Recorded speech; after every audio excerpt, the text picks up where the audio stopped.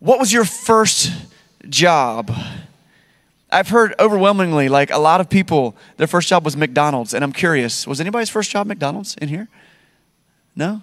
Couple? Okay, a couple. What was your first job? I've talked about my first job in the past here before. I worked at a barbecue restaurant in my hometown. I would like this morning to talk about my second job, though, because my first job was a great experience. My second job, we washed cars. I worked at a place called Washworks, and people would bring us their Pride and Joy cars, and we would detail them, and we would wash them. And it was a terrible experience. It was like the worst job that I can think of that I've ever had. And I was like 16 years old, I think, when I worked there. And I was probably the most mature person at this. And I'm not saying I was a mature person. I'm just saying that's how bad it was at Washworks. The managers would talk openly about doing drugs together after work.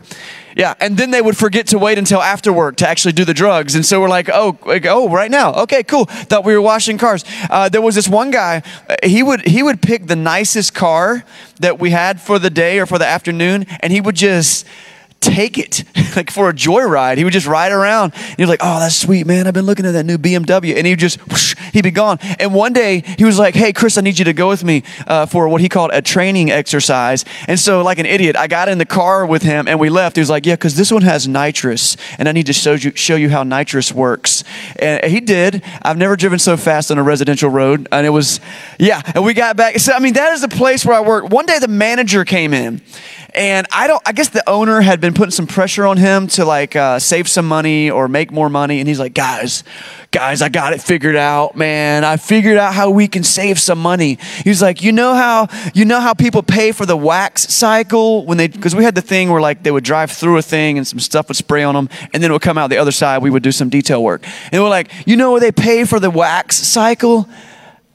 I put water in there.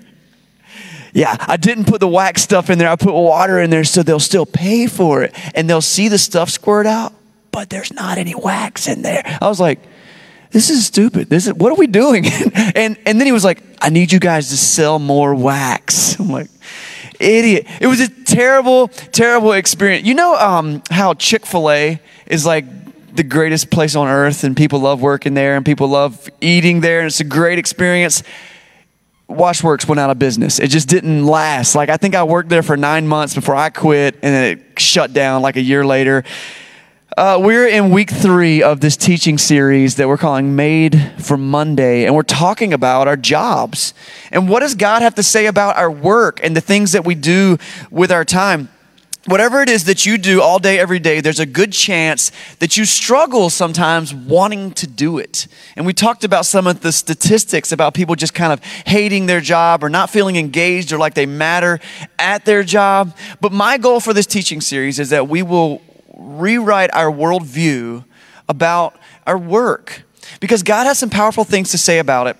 Grab your Bible if you've got one with you today. We've got some free ones we give away in the back. If you want one from the coffee bar, go grab one, and they're free to have if you need a good version of the Bible of your own. Or grab it on your phone. We're going to be looking in 2 places in the Bible today. So if you want to go and flip over to the very first book of the Bible, Genesis, we're going to be in chapter 2. We looked at that last week. We're just going to touch on that for a second. And then we're going to go all the way to the New Testament of the Bible, to the book of Colossians chapter 3. Colossians chapter 3, where we're going to be diving into some more of a passage that we looked at earlier in this series. Take a look at that. And in Genesis chapter 2, verse 15, this is the passage that we read last week, and it was kind of the heartbeat of our message last week. Let's look at it again because we didn't cover it all last week. It says, the Lord God took the man and put him in the Garden of Eden to work it and take care of it. Now, there's actually 2 things that God put Adam in the garden to do. To work it, which is what we talked about last week. So if you missed that, go check out the podcast or watch it on YouTube or go back on Facebook. It's on there. But to work it is the one thing. But today I want to talk about the second half. Take care of it. Adam's job wasn't just to go into the garden and do stuff. He didn't have a to-do list, a checklist, and like, okay, did that. All right, I'm off. No, he had to take care of it. Like, this is about protection. This is about looking out for it and making sure that that it's safe in there and that everything in there is doing well. One of my favorite teachers and someone that I quote very often is a guy named Dr. Mark Moore. He's written a couple of commentaries I love to read, and he was doing some teaching on this concept of work fairly recently, and I was just listening to that. And he said a couple of things that really challenged me that I want to bring to you this morning that I think are really good for us. The first thing is this, and this kind of blew my mind. Check this out. God created the heavens and the earth. That's part one. And that's when we think about creation, we're like, yeah, God created the earth. But check this out. The world we live in was made by us in partnership with God. Think about that. That's a pretty deep concept. That God created the earth that we live on, but that humans created the world that we live in. He gave us the art products that he made to create the art that is the world that we live in. So in a very real way, God has given us the freedom to shape this world. And if you look around us, we have. Every piece of it seems to have some influence from the people that have lived on it. And in the same teaching, Dr. Moore says this. He says, so our job is not to make a living. Our job is to make life worth living for those who live in the same garden we live in. He put the man in the garden to work it and to take care of it. Our job is not to make a living. Yeah, you got bills to pay. You got an IRA to fill up. You want a retirement plan. You got things to do. But our job is not to make a living. Our job is to make life worth living for those who live in the same garden that we live in. Guys, our garden is Wilmington, North Carolina. You're watching online, you might live somewhere else. Your garden is where you live. And beyond Wilmington, North Carolina, your garden is an even more specific location, isn't it? I love our city. The longer I live here, the more I love it. What's not to love? And we talk about the beautiful beaches and the really cool downtown, all the restaurants. There's plenty of stuff to do. It's good schools, good neighborhoods. Like it's a great thing. And we talk about the beauty of Wilmington. But here's the thing. The longer I live here, the more I have studied our history. And I have, quite frankly, if you talked to me recently about this, you know this is true. I have become obsessed with Wilmington's history. And it's actually anything but beautiful. Our city has a very ugly history. Where do I begin? Like, we don't have the time. I'm not teaching that lesson today. But man, we live in the ruins of a broken, racist South. And there are so many fingerprints and broken bones and scarred tissue around our city that tell that story. But it's really easy for us to just not think about that. But if you don't know anything about the history of our city and where all that's true, come see me. I'd love to recommend 3 or 4 books that you could read, and you could read them this year. It'd be great, because here's the thing. The more I learn about our city, the more I learn about our brokenness, and it actually makes me love our city more. It's like when you're dating someone, or when you're married to someone, or when you're building a relationship with someone, a friendship. The more you learn about their brokennesses, their insecurities, their pain, and the things that they're going through, and the more you can empathize with that, the more you actually love them. That's where love actually begins, is when I can put up with you even though you're a mess, right? Parents, friends, spouses, isn't that true? We're a mess. And the more that we can love each other through the mess, the more that we truly love each other. And so it puts so much weight on this phrase that my job is not to make a living. My job is to make life worth living for the people who live in the same garden that I do. And I want to tell you a little bit about our garden. It's not just a past, it's a present. Do you remember in 2016 when big news hit that Wilmington, North Carolina was the #1 city in America for people living in opioid abuse? We win! We're #1. Ouch. At the time, they reported like 11% or something of our population was living in opioid abuse or had a past in it. That seems like a really high percentage to me. I didn't take the survey, but wow. That's a brokenness. Do you know we have close to 500 people living in homelessness in our city? Nourish NC reports that 1 in 4 kids in our county is living in food insecurity. That means they don't know where their next meal is going to come from unless an organization like Nourish NC or the public schools or somebody gives them some food. That's brokenness. Do you know we have about 600 kids living in foster care in our county? So we're so much more than beautiful beaches and a great downtown. We're a garden full of real people. And I hope that the more we learn about them, the more we love them. And the question is, what can we do? What can we do? Well, I think the answer is we work in the garden and we care for the garden. And that's where we head with that. We protect it. And we partner with God to make the world that we live in. How do we do that? I believe that the best way to reach the brokenness of our city is for each of you to take Jesus with you to work. I believe that the best way to reach our city in its brokenness is for each of you, for all of us, to take Jesus with us to work. This is a strategy that God has been using for hundreds and hundreds of years, is that ordinary people would just take the message of Jesus, the message of God and his love to whatever sphere of influence they have. To get in there and just do the work, to care for the garden. So right here, right now, I want to invite you to do the same thing. And I want to commission you as a pastor, as a missionary to your workplace. Whether you're full-time, part-time, whether you're a student, whether you're trying to figure out your career, whether you're between careers, whether your daily thing is standing in the unemployment line, like whatever it is that you're doing every day. Like right now, I want you to know that if you know Jesus, you are commissioned to be a missionary to that group of people.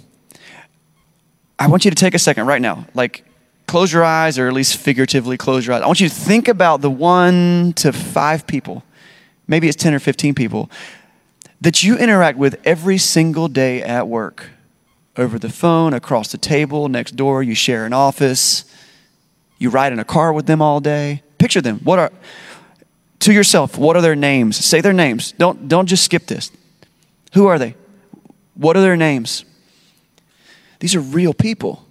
They have birthdays and anniversaries and strengths and weaknesses and skills and dreams. And they are the garden that God has planted you in for a season. And if you have the message of Jesus in your life, you are their pastor. You are a missionary to their life. Your coworkers, your customers, your boss, your employees, you're their missionary, and God wants to partner with you to make their life worth living. I could go on and on, but I want to get to some more Bible. I told you that we would be in Colossians today. So grab your Bibles again. We're going to be in Colossians chapter 3 for a few minutes.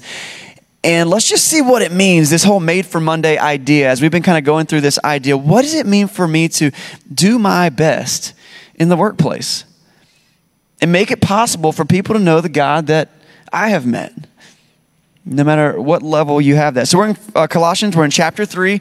The Apostle Paul wrote this letter to the church at Colossae, and this is, we've touched on little pieces of this passage, but now we're going to look at the whole chunk of it. Starting in verse 15, this is what Paul says to the church at Colossae. He says, "Let the peace of Christ rule in your hearts, since as members of one body, you were called to one peace, and be thankful.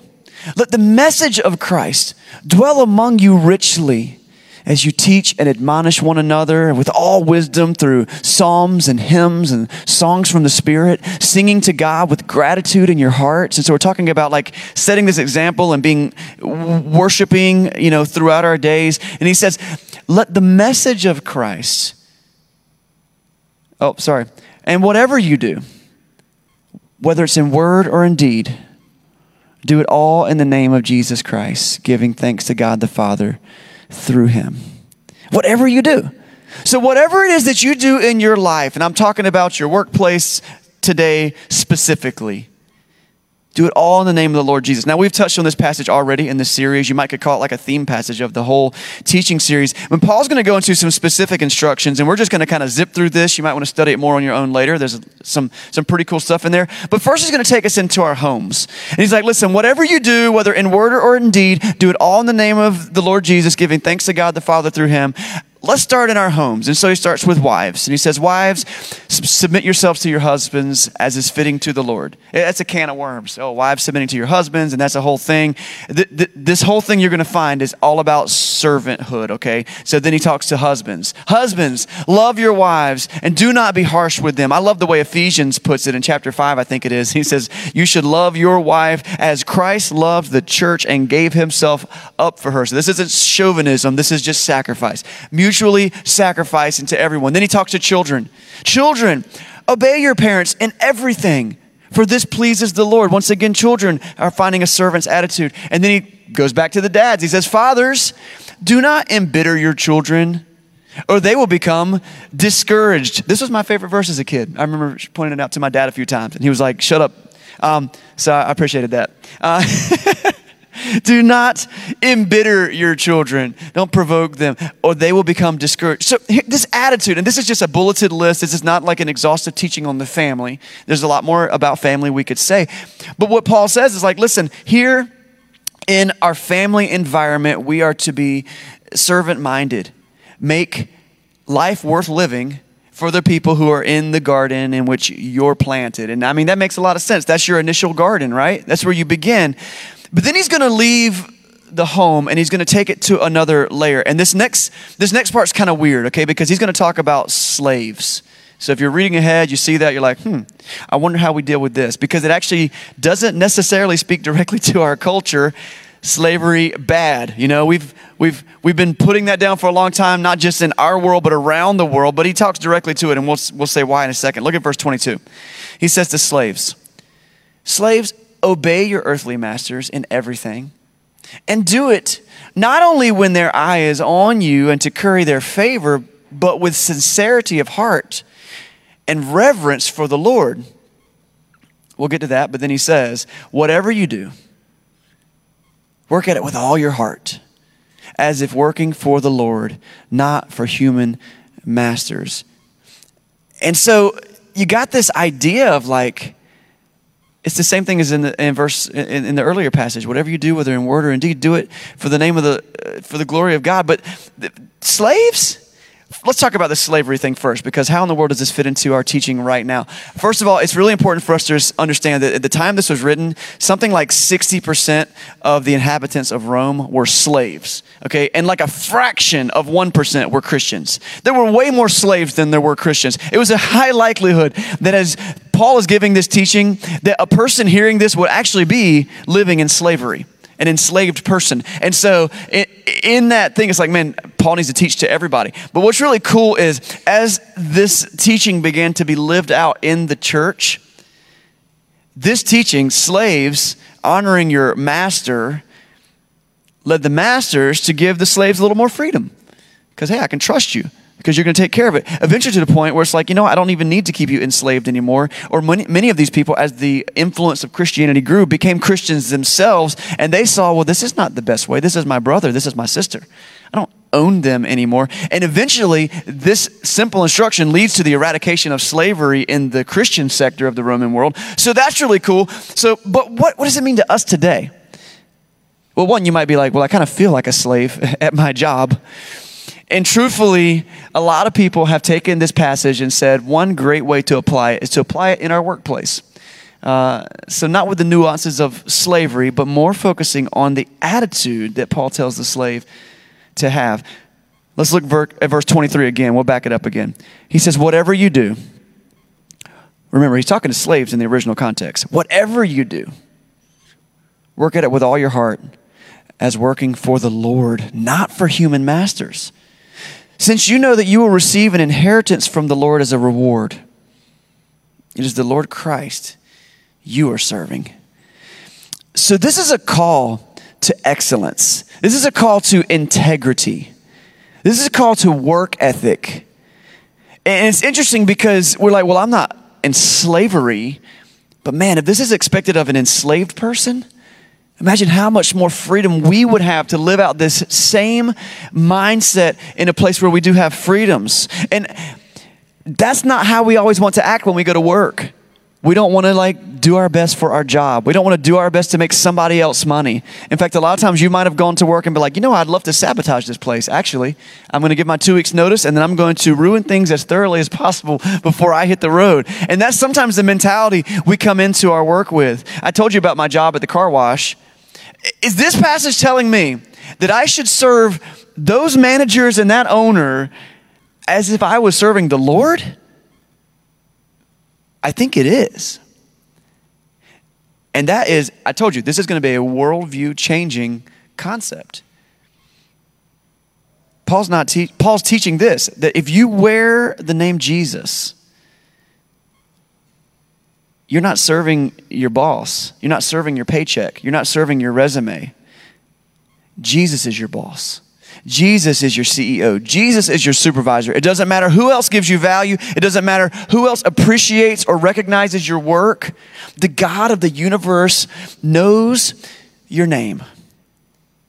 And when people look at you, they need to be able to say, yeah, Jesus is in that.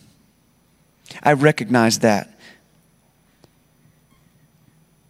And it's only when Jesus is your boss that work can become worship. That's what we said last week. You became Hebrew scholars. You might remember that. We learned this Hebrew word for work, and we learned that it can also mean worship. But we can't truly worship in our work unless Jesus is our boss. And a crazy thing happens, that when Jesus becomes our boss, work can also become ministry. As we wrap up today, I want to kind of take this idea of work becoming ministry and really burn it into our brains. Our work becomes ministry when this happens. Our work becomes ministry when people are your priority instead of production. You hear that? Your work becomes ministry when people are your priority. Not making money, not checking the boxes, not making somebody else rich or making somebody else happy or famous or whatever. But no matter what I'm doing, people are my priority. And suddenly your work becomes worship and your job becomes a ministry. And it's really neat. Because remember, I told you, our job is to make people's life worth living in the garden that we're planted in. And the only way to do that is if Jesus is our boss, people become our priority. Here's a 3-part, goal for shifting our worldview about work. And I want to give them all to you right now. 1, I am the pastor at my workplace. 2, Jesus is my boss. And 3, people are my priority. I am the pastor at my workplace. Jesus is my boss. People are my priority. And with that, we can begin to shape the garden that we're living in and make it a better place to live. I want to put some practical skin on that and make it a thing that we can actually do together. And so in this teaching that I was listening to Dr. Moore do, he did a really cool thing. He surveyed dozens of professionals, whether they were employees or employers. Some of them were CEOs. Some of them were, just low-level employees at a place. And he basically asked them, these are people that he valued their work ethic and their Christian faith. And he said, how are you a missionary at your workplace? And they gave him all kinds of cool answers, and it was really cool to see some of them. I'm boiling down to 3 of the categories that he discovered. And I think that if we can lock in on these 3 categories of things, these are things that you can begin doing today or tomorrow. If we're made for Monday, tomorrow maybe you go back to work tomorrow. If you can do any of these 3 things. Now, I'm going to give you a lot of examples. If you're a note taker and you're an overachiever, write them all down. That's great. But here's my goal. I want you to walk away with one goal. One thing you can do starting tomorrow, okay? And you can do one of the things I specifically say, or you can read between the lines and make up your own things. Here are the 3 categories of things. If we can do these 3 things, we're killing it. If we can, 1, model integrity. 2, start conversations. And 3, care for people. If we can do those 3 things, I believe we can really make a difference and make inroads into people's lives to show them the love of Jesus. I want to break those 3 things down, though, and give some actual specific examples. Model integrity, start conversations, care for people. Let's first look at the first one, model integrity, okay? So integrity is simply just doing the right thing because it's the right thing. There's a song that I used to love, "It's who I am when no one sees." That's what integrity is. And you're just doing it because it's right. We're not looking for awards. We're not looking for attention. It doesn't matter who sees you. You're just doing the right thing because it's the right thing to do. And what are some things that you could do to model integrity? I love this one that actually came out of Dr. Moore's survey. He said this, one of the best things you can do to model integrity, are you ready for this? Pick up trash. Pick up trash. For real? That's what we came here to learn at church today? I'm supposed to pick up trash? Yes. Because nothing models integrity like a person who says, you know what, I'm willing to just do the right thing. And it's the right thing to pick up trash. To go into the break room and Bill has left his Dr. Pepper can on the table. Again, Bill. And we've got ants now. And we don't whine and complain to Bill. We just walk over and we pick it up and we put it in the trash can. Now that wasn't so hard, was it? Guess what? No more ants. No more trash. And guess what? Maybe nobody even saw it, but it was the right thing to do. And it begins to build in you the desire to just do the right thing because it's the right thing. And people will begin to notice. The small act of picking up, I'm going to tell you this. If you are the boss at a place, I've led in so many capacities in so many areas, and I never want to believe that there's a job that I'm above. You need to be cleaning the toilets, taking out the trash, sweeping the gross junk. And if you're a low-level employee, and that is technically your job, you get paid to do that, do it with a smile on your face. That's what integrity, that's where it starts. That's integrity. That's not what integrity is, but that's an idea. You could do that tomorrow, couldn't you? See, these are specific, practical things. Here's a second thing that you can start doing tomorrow. Ready? Refuse to be rude. We are jerks. We think sarcasm is a way to deal with things that is okay. And we just... And man, what if we just refuse to be rude? Cutting off that idiot on the phone who's, can you believe they didn't plug it in? Have you tried plugging it in? He didn't plug it in. Like, okay, yeah, they made a mistake. Stop being rude.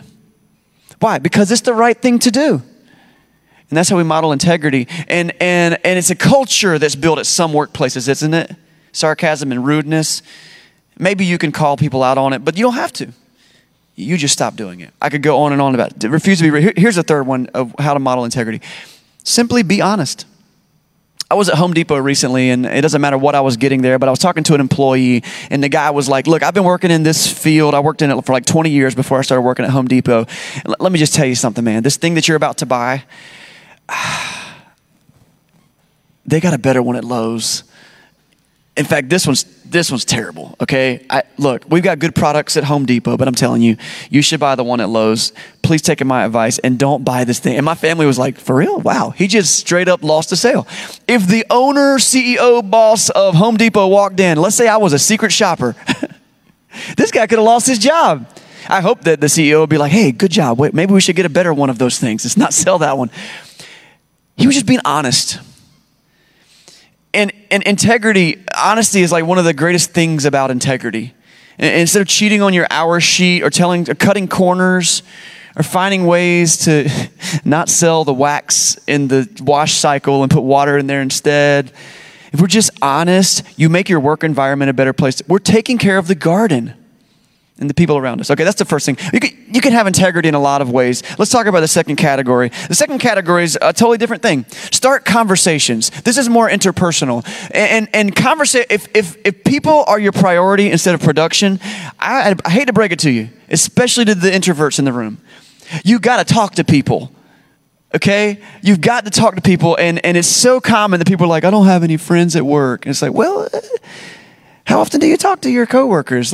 And try to engage with them. Walk over to the circle where they're talking. Start conversations. And we don't have to be awkward and weird, okay? Christians have a reputation sometimes for being awkward and weird. Don't do that. Don't do that to us. You don't have to be awkward and weird. But you know what you can do? Here's a couple specific things. You can be the guy who just asks your coworker how his weekend was. How'd it go? Did you guys go to the game? Cool. How'd it go? Did you win? Awesome. Yeah. Start a conversation. Now, you might not be good at small talk. And small talk to me drives me crazy a little bit. But just caring enough and listening. And what they say matters. And if they say, yeah, my daughter's birthday is this weekend, you know what? Next week, remember that their daughter's birthday was last weekend. And say, hey, How was your daughter's birthday? Did you guys get to go to do the thing? Start conversations. And you know why? Because it shows people that they matter to you. It shows people that they matter to you.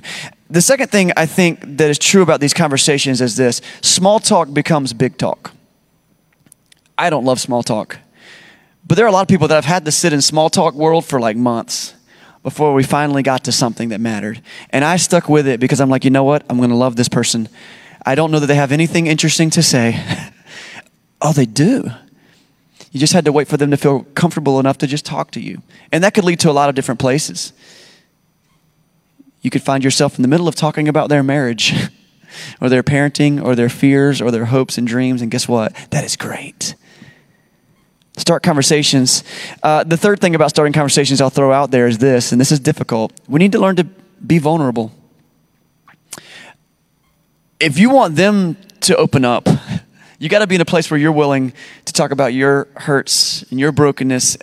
And if you're working with broken people, well, there's a good chance that you are, and you probably are one. You know, we all are. It is really helpful when you're living in brokenness to find out that you're not alone, and that your coworker is also broken in a way, and you might find out that you need each other. Start conversations. We need to model integrity. We need to start conversations. Here's the third thing that he found that I thought was really cool, and this is the last one we'll do for this list. We need to care for people.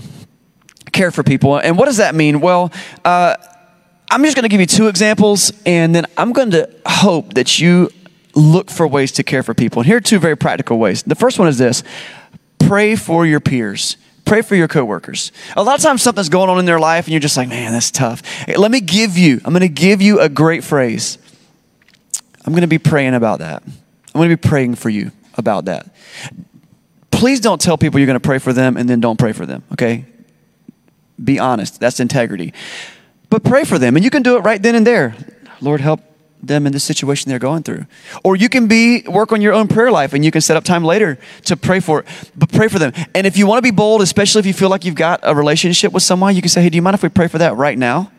Now, I get it. Some work environments wouldn't allow that. Sometimes it's not appropriate. Sometimes it's really awkward and weird, and you need to use some judgment there. But man, very seldom will you find someone who's like, no, I'd rather you not care for me right now. They might not have the same faith set that you do. They might not believe that there's a God, but they know that you believe it. And so you could take a second and say, can I pray for you? Or I would like to pray for you about that. You know, I'll be praying for you about that. Praying for our peers is a great way to care for people. He put the man in the garden to work it and to care for it. And if we want to care for people, we need to invite the God of the universe into their circumstance, and we can go to him on their behalf. The second thing, I told you there was only two under this category. It's simple. Write a note. Write a note. You ever got an encouraging text message or email, or maybe a handwritten analog note on a Post-it, and it was encouraging? There is hardly a better feeling than to be like, oh, thanks. It's so simple.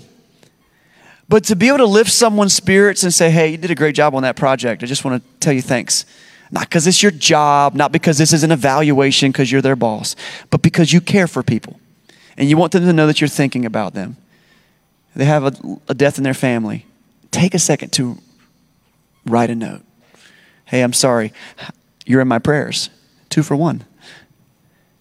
Write a note. There's a lot of ways to do this. There's a lot of ways to care for people. Bring them meals, give them books. There's lots of good things we can do to care for people. But if we can model integrity, if we can start conversations, and if we can care for people, something begins to shift.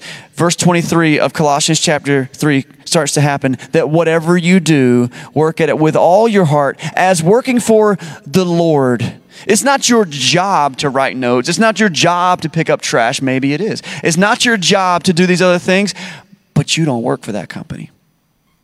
Jesus is your boss. These people are my mission field. And I want to be a missionary to them.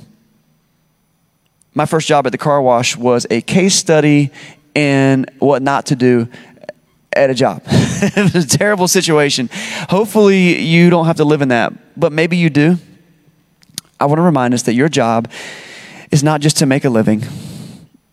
Your job is to make life worth living for those who live in the same garden that you live in. I met a guy named John. I was standing in a line at a restaurant and just kind of struck up a conversation with John. because that's what I do. And I was talking to John, and he found out through our small talk that I was involved at Venture Church, and this was great. He said, Venture Church? William? Yeah, William? William was at my house. He was working on my washing machine. I was like, yeah. And he went on, and I said, yeah, I know William. William's an elder at our church. William, if you don't know Will, he owns an appliance business, and he works on washing machines, among other things. And this guy went on and on, but that guy was so great, so kind, so patient. He just made me feel at ease. And he started talking to me about his church, and he talked to me about his faith. Why did that guy have such a good, reaction to William being in his house? I don't believe that William woke up that morning thinking, my job is to go fix washing machines for this guy. I believe that William woke up this morning and said, I'm going to go be a pastor in that guy's laundry room and use the opportunity I had to share. And just so you know, I know William's in the room with me. That's not the only time I've run into someone in town who's met William and had the same experience. I have a friend who owns a coffee house in town. She's actually started several small businesses here, and recently she hired another friend of mine, my friend Phil. You just saw Phil playing guitar up here. And if you know Phil, you know he's a great guy, hard worker. But I'm talking to her about her business, and she goes, Philip. You know Philip, right? He told me he goes to church with you. Philip is amazing. He's so great. He just changes the mood of our kitchen when he works in their kitchen. I think, are you like a kitchen manager? He works in the kitchen, and he's like, I just love. She said, where were you keeping Phil? I wish I'd known about Phil sooner. Phil makes a difference where he works. He doesn't wake up every morning because his job is to make avocado toast or whatever it is you do over there. I don't know what Phil does in the kitchen back there. He wakes up to go be a pastor, a missionary in the kitchen with the other people that he works with. I could tell you about a time when I was talking to a former New Hanover County inspector. His name is Doug. And Doug, he's on a lot of work sites, and he told me one day, he said, you guys got some guys over at your church that work for a company called Thermaltran? I said, yeah, Thermaltran. Thermaltran's great. I'm friends with their owner, a great Christian guy, and they got a good work atmosphere there. And he said, man, I got to tell you something, man. I go to a lot of work sites and inspect where they work, and man, these guys, I would rather work with them than almost anybody else that I work with. I work with a lot of contractors, but when I come here, I know these guys aren't cutting corners. I know these guys aren't trying to get something over on me. These guys are just doing their job, and they're so pleasant to work with. And he knew it was because they were Christians. And so you guys, Thermaltran guys, you know who you are. Zach, I see Summer over there, Chris, Aaron. And man, you're making a difference because when you get up in the morning, yes, you're getting paid by Thermaltran, but your job is to be a missionary to the contractors and the people that you work with on all the different work sites as you install heating and air and ventilation and all the other things you have to put up with over there. The best way to reach the brokenness of our city is if we take Jesus to work with us. And your job is not to make a living, but then to make life worth living for the people in our garden. Where's your garden? Picture them. When you wake up tomorrow morning, remember, you are the pastor at your workplace. Jesus is your boss. People are your priority. And you were made for Monday.